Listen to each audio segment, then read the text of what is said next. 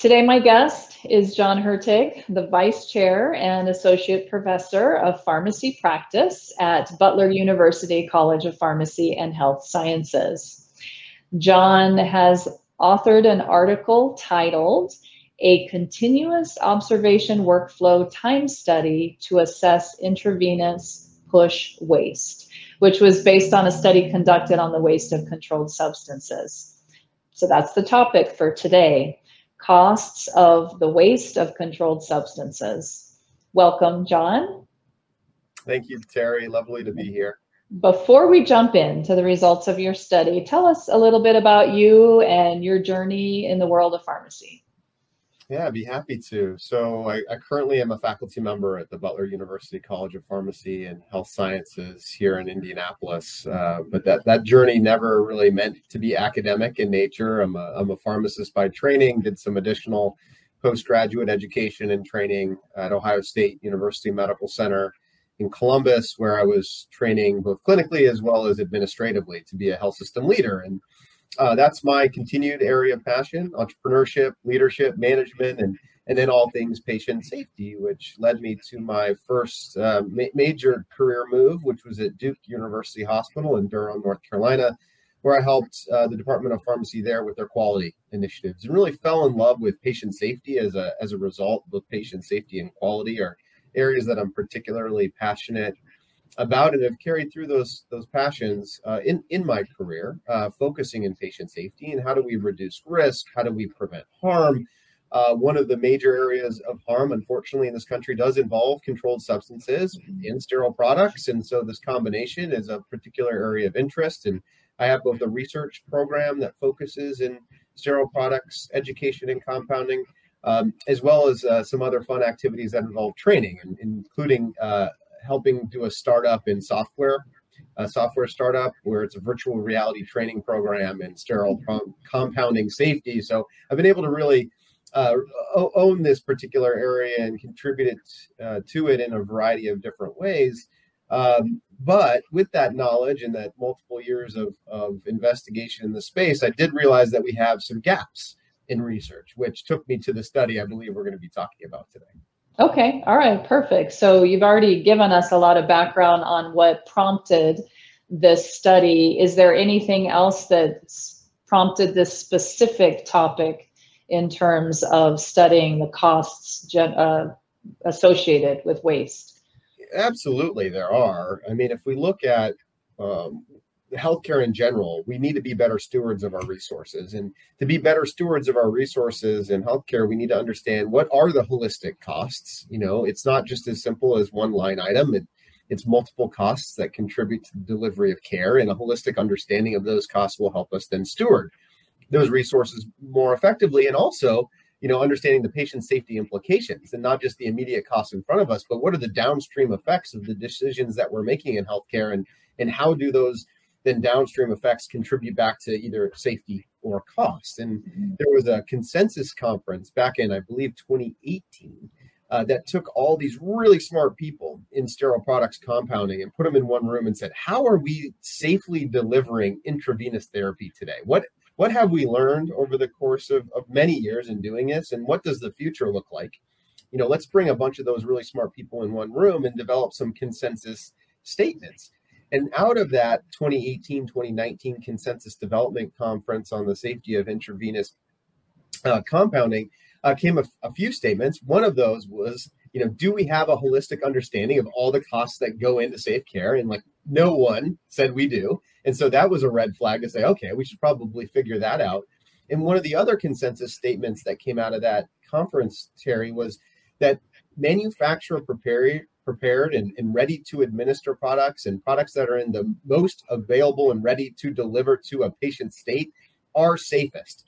And you had contributing members from ISMP and other places around the country and world that all agreed that they are the safest because they involve the least manipulation at the point of care. It's just literally plug and play.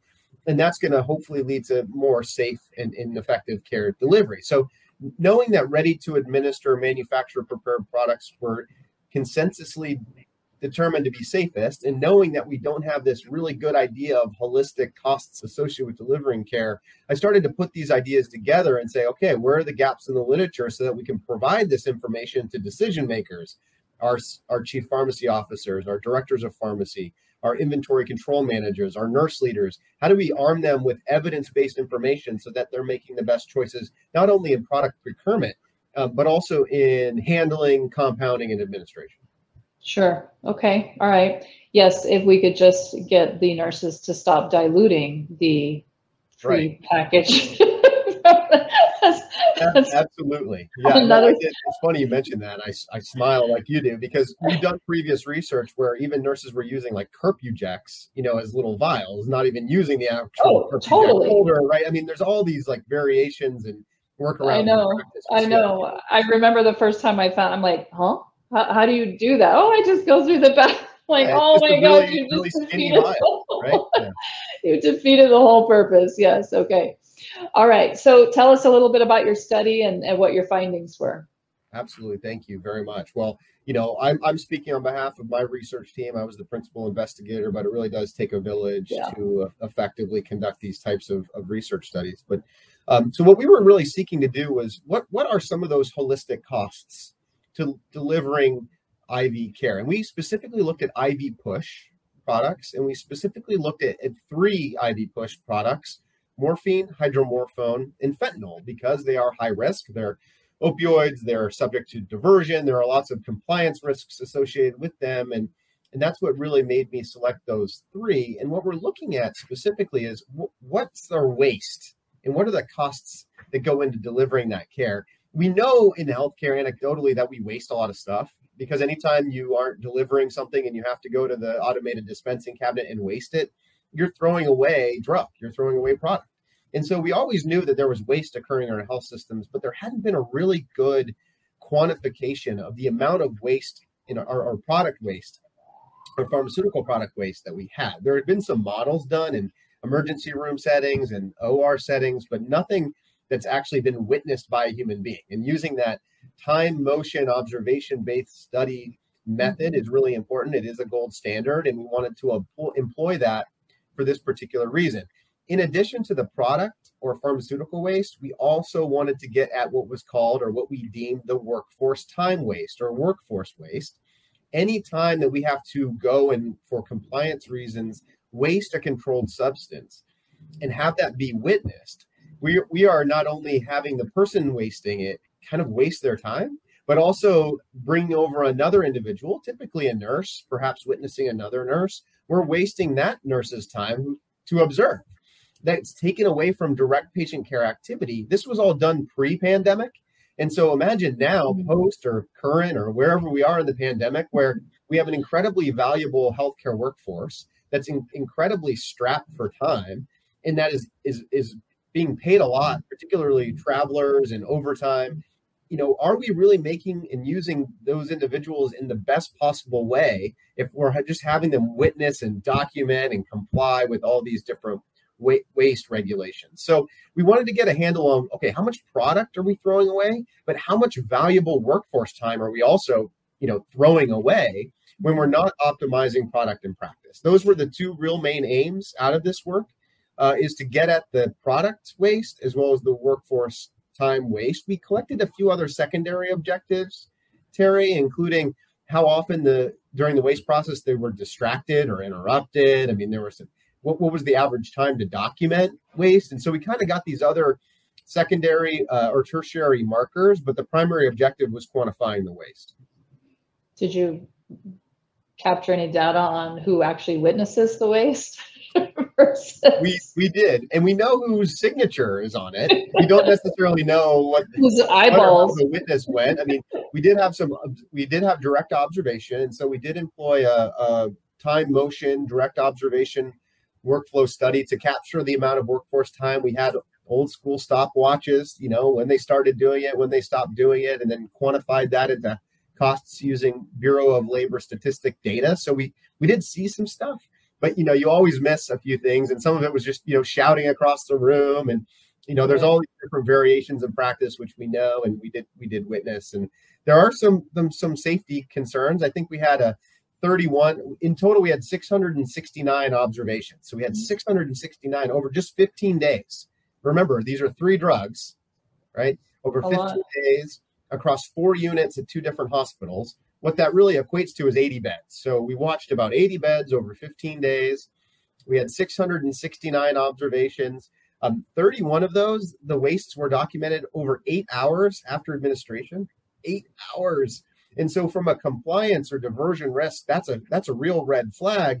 That could have just been I forgot it, but it also could have been, I stuffed something in my lab coat or in my scrubs and I went home with it. I mean, you don't know because of that really long delay in documentation, which certainly needs to get flagged as an opportunity for improvement. But yeah, I'm happy to go into some of the other results in more detail too, Terry. Yeah.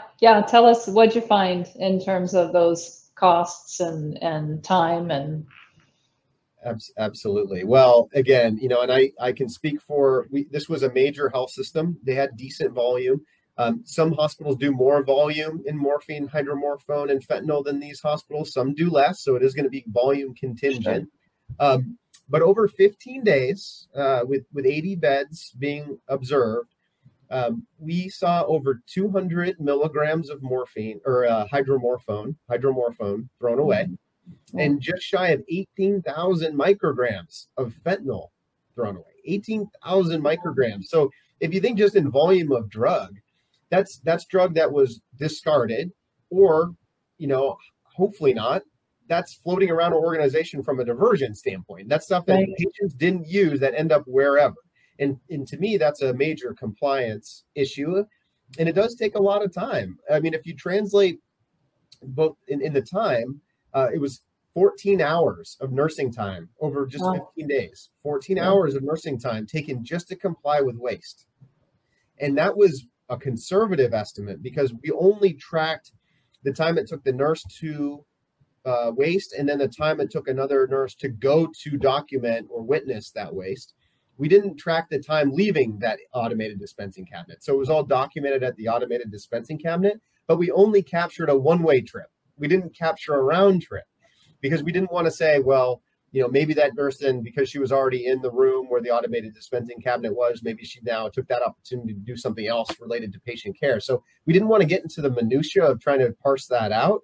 And so we did a conservative one-way approach, but chances are they were pulled away from doing something else and then had to go back to continue doing it. But again, that estimate of 14 hours is one way only. That's a lot of nursing time in just 15 days. Yeah. And even trying to find somebody. Did you even capture, hey, can you, You got it. And that contributed to distractions. I think we had like 80 plus something distractions because of that need to comply, which is a patient safety, workflow, whatever issue. So a lot of time taken to do it. If you look at the drug waste calculation and you compare that to the workforce time or add the workforce time waste, like I said, 14 hours, used Bureau of Labor Statistics data for the average nursing salary across the country. This was pre-pandemic, so that's going to be way up now. But if we use that, we found that using the yearly extrapolation, just 3 drugs, remember, hydromorphone, morphine, fentanyl, 80 beds only, just those 80 beds, if you can extrapolate it to a year, it's over $35,000 in waste. Wow. $35,000 in waste, just 3 drugs, 80 beds. If you look at a per drug cost, it was about $2.40 a drug that you're throwing away. So basically, every time you crack open that morphine, anytime you crack open that fentanyl, you're throwing away $2.40 per dose.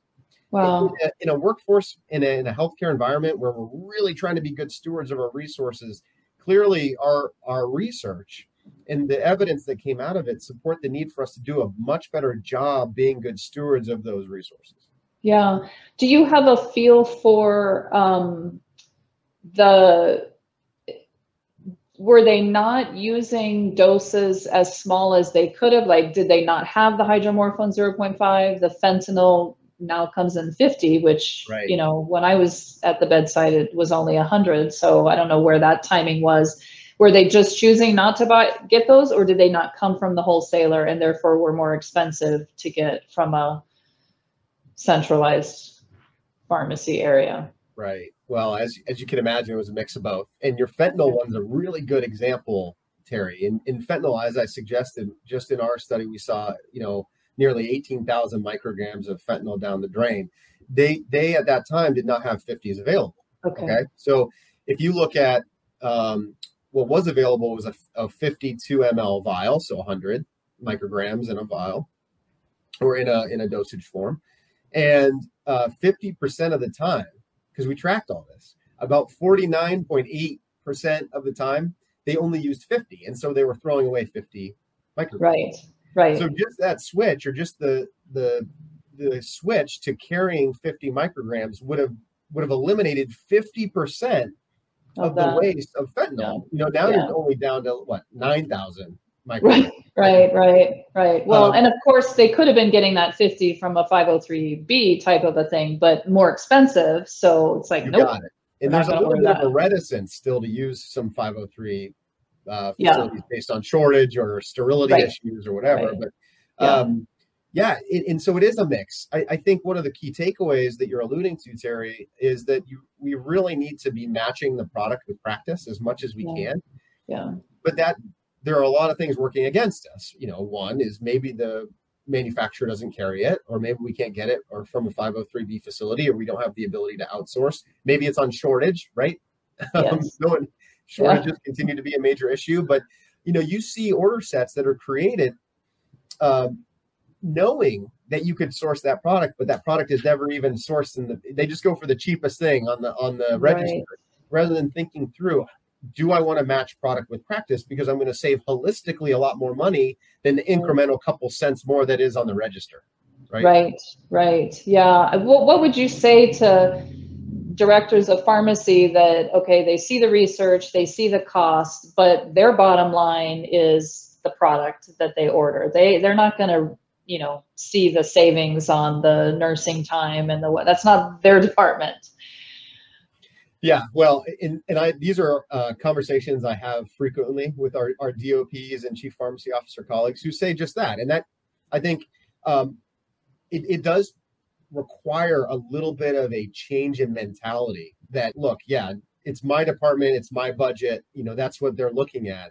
But I think putting some pressure on our executive level leaders within our health systems who are looking at any way to save some money right now and thinking cross-functionally is a more contemporary way to lead our pharmacy enterprise. Is that, yes, it's our budget, but it impacts everybody.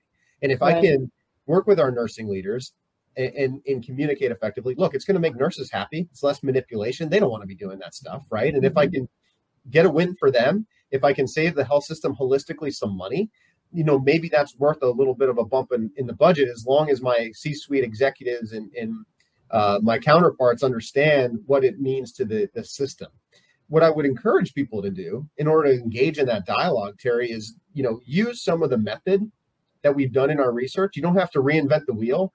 Copy what we did and get tested on some medications at your own facility.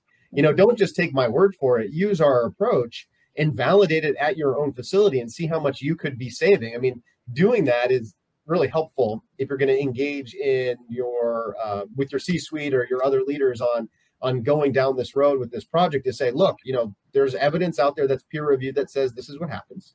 We tested the approach at our own facility. Yeah, we're wasting this. If we made XYZ change, we would save a considerable amount of money. Yeah, well, and just employee satisfaction. I mean, you mentioned nurses don't want to be doing this. I remember very, very clearly at a hospital that I was at, regularly, the ED nurses in particular would be like, Terry, why don't we have hydromorphone in 0.5? Well, it didn't come that way at the time, right? It was just 1 milligram. And it's like, I'm always going to the, machine to waste. When it did finally come out and hey guys, good news, I was literally their best friend. It was like I had manufactured it for them. They were so excited. And you're right, they don't want to be doing it, and to know that every time they pull it out, they're going to have to, find that witness and be disrupted and go, witness the waste, it's a problem. And then did you take any factors into consideration in terms of monitoring for diversion? I mean, the resources that you put into the person who has to reconcile or should be reconciling all of that. And then now we've got some missing waste, or, oh, there's a lot of waste. Is that a practice? Is that justified? Is that diversion? I mean, there's resources there too. There are, and we didn't capture all those. It wasn't part of the method, but we did mention it in the discussion, because you're right. We didn't talk about the investment in the investigation piece, or the compliance piece, or the chart reviews, or even the waste disposal systems that are designed to render products irretrievable and irrecoverable. You know, those come with a cost too, as we're filling those bags and jars and bottles up. And all those are additional costs. That's why when I say what our data is, it's conservative, because I guarantee it's actually more costly than what we presented as part of our research. We are talking a lot about cost, obviously, as part of this discussion, but you, Terry, so aptly mentioned these other factors that are really important, which are satisfaction. You know, making nurses happy is good. Making pharmacists happy is good. Taking those 14 hours over 15 days and applying that back to direct patient care is good. You know, compliance with regulation is good. Patient safety is good. Like, there's all these really compelling arguments. I start with cost because it's the one that, you know, obviously piques everyone's attention first. But there are all these other intangibles that surround this issue, which make this, you know, matching product with practice, you know, the most ready to administer products, if at all possible, is so important, because it does not only have a really beneficial cost impact, but a holistic healthcare impact. Yes, yes. And waste is a very easy form of diversion. And so there's that piece of it too, the health of our staff. You know, if we make it easier for them to sample, let me just try it, you know, get away with it once. Okay, now I can get away with it all the time. So there's that piece it's from a health perspective. Yeah. It's huge, and it's not going away. And I mentioned the numbers rather than the cost of drug, the pure volume of drug, because you're right. It's floating around our organizations, right? If you have just shy of 18,000 micrograms of fentanyl just ready to be diverted, I'm not saying any of it was necessarily, but it does present an opportunity to. And then you look at some of these trends in compliance in terms of charting and documenting waste. What we saw is actually we tracked in trend a 24-hour period of time on when and how quickly everything was charted. And you have, you know, it looks like this, right? Because it's up and down, maybe 15 minutes, 20 minutes, 40 minutes. But then you have this like two big spikes, huge spikes. And those spikes were at shift change. Sure. As you can imagine, you know, nurses are really busy. And so rather than chart or document in the moment, they're stuffing their pockets, they're, you know, wherever it is, they're setting it on the automated dispensing cabinet, and if shift change, they're going through and they're reconciling and charting all their stuff. Well, we all know it happens, but from a diversion best practice standpoint, that's concerning. That's the perfect time. It is the perfect time. And you know, if you feel like you don't have diversion, it means you haven't looked for it, right? I mean, that's like the common thing in this line of business is everyone knows it exists, but you got to go look for it. And you have to have systems and practices and processes built in that allow you to quickly identify it and rectify it. Well, seeing those two blips to me is something where if I'm a leader in that organization, I'm going to go take a real hard look at what's going on in terms of our waste documentation and charting practice. Yeah, for sure. And I interviewed a nurse who's recovered from substance abuse that she said at one point she realized, wow, we waste a lot of drug. You know, and that was I mean, maybe she would have found another way or done something different, but it occurred to her that that's just trash. I mean, we're just going to throw it out, and there's a lot. So that's what, you know, she first exposed herself to in terms of the waste. There is a lot, and a lot of people aren't looking. Or looking in the wrong places. And I mentioned the OR and procedural areas. That's one of our next steps in terms of research. We quantify these in more general medicine and step down in critical care. We're going to the ORs and procedural areas next, like the proverbial pharmacy black hole, because we know that that's a whole different beast when it comes to documentation and compliance, and the volume is high. right? Yeah. I mean, in those areas, the volume is really high. And so I think we're going to see similar outcomes, but potentially on an exponential level. Yeah. Well, in the OR, sometimes they just use it all up so they don't have to waste. You know what? It's funny you mentioned that, Carrie, because that's going to be one of our outcomes is Okay. when you don't match product with practice. If you have a 4 milligram presentation and you only need 3 for a patient, rather than take through all the time, just push it. And if we need to intervene, we have the mechanisms to do that. We're ready. So we're actually designing That's a study that's going to look at what are the after effects. So length of stay, post-operative nausea and vomiting, interventions, both medical as well as supportive. Are those greater when the order called for one thing and you gave a little extra? So that's You're right. You're absolutely on to where we're going next with it. Interesting. Okay, well, that'll be interesting. Have you had any of your affiliate hospitals or any other hospitals that you've heard of that have made changes after reading the results? They have. Yeah, I've had a number. I mentioned earlier, I work with a few different hospitals, and I've had conversations with DOPs and chief pharmacy officers, and they are starting to do this. We are hearing of these changes. Having presentations like the 50 microgram fentanyl is a great example of people saying, look, we were throwing away half of this. We're so glad this exists. Yeah. And so, yes, I do see some of those changes. They're up against it, when it comes to product availability. Drug shortages, restricted access is still an issue. And so that's an opportunity for our industry partners to continue to focus on inventory, on making sure that we have consistent production processes, making sure that lines don't go down and that we have flexible lines in terms of manufacturing and upscaling. And so I know our industry partners are on it. I know everyone's trying to do the best they can, but clearly there's an opportunity for us to continue to do better when it comes to drug shortages and availability. Right. Wonderful. All right. Well, this is great information. I'm looking forward to seeing the results of your next study as well. And thank you it takes time. And like you said, it takes a team to do things like this, but I think it's very valuable. I mean, we know as pharmacists there's a lot of waste, and obviously that's costing more, but without really going through and taking the time to do the study, really looking at the numbers and really analyzing, one, we don't know where the difference is, right, in terms of a little bit more upfront, but we're wasting, what is the break even? But then we certainly don't even think about quantifying all of those other things either. So this is great data. Thanks to you and your team for doing that.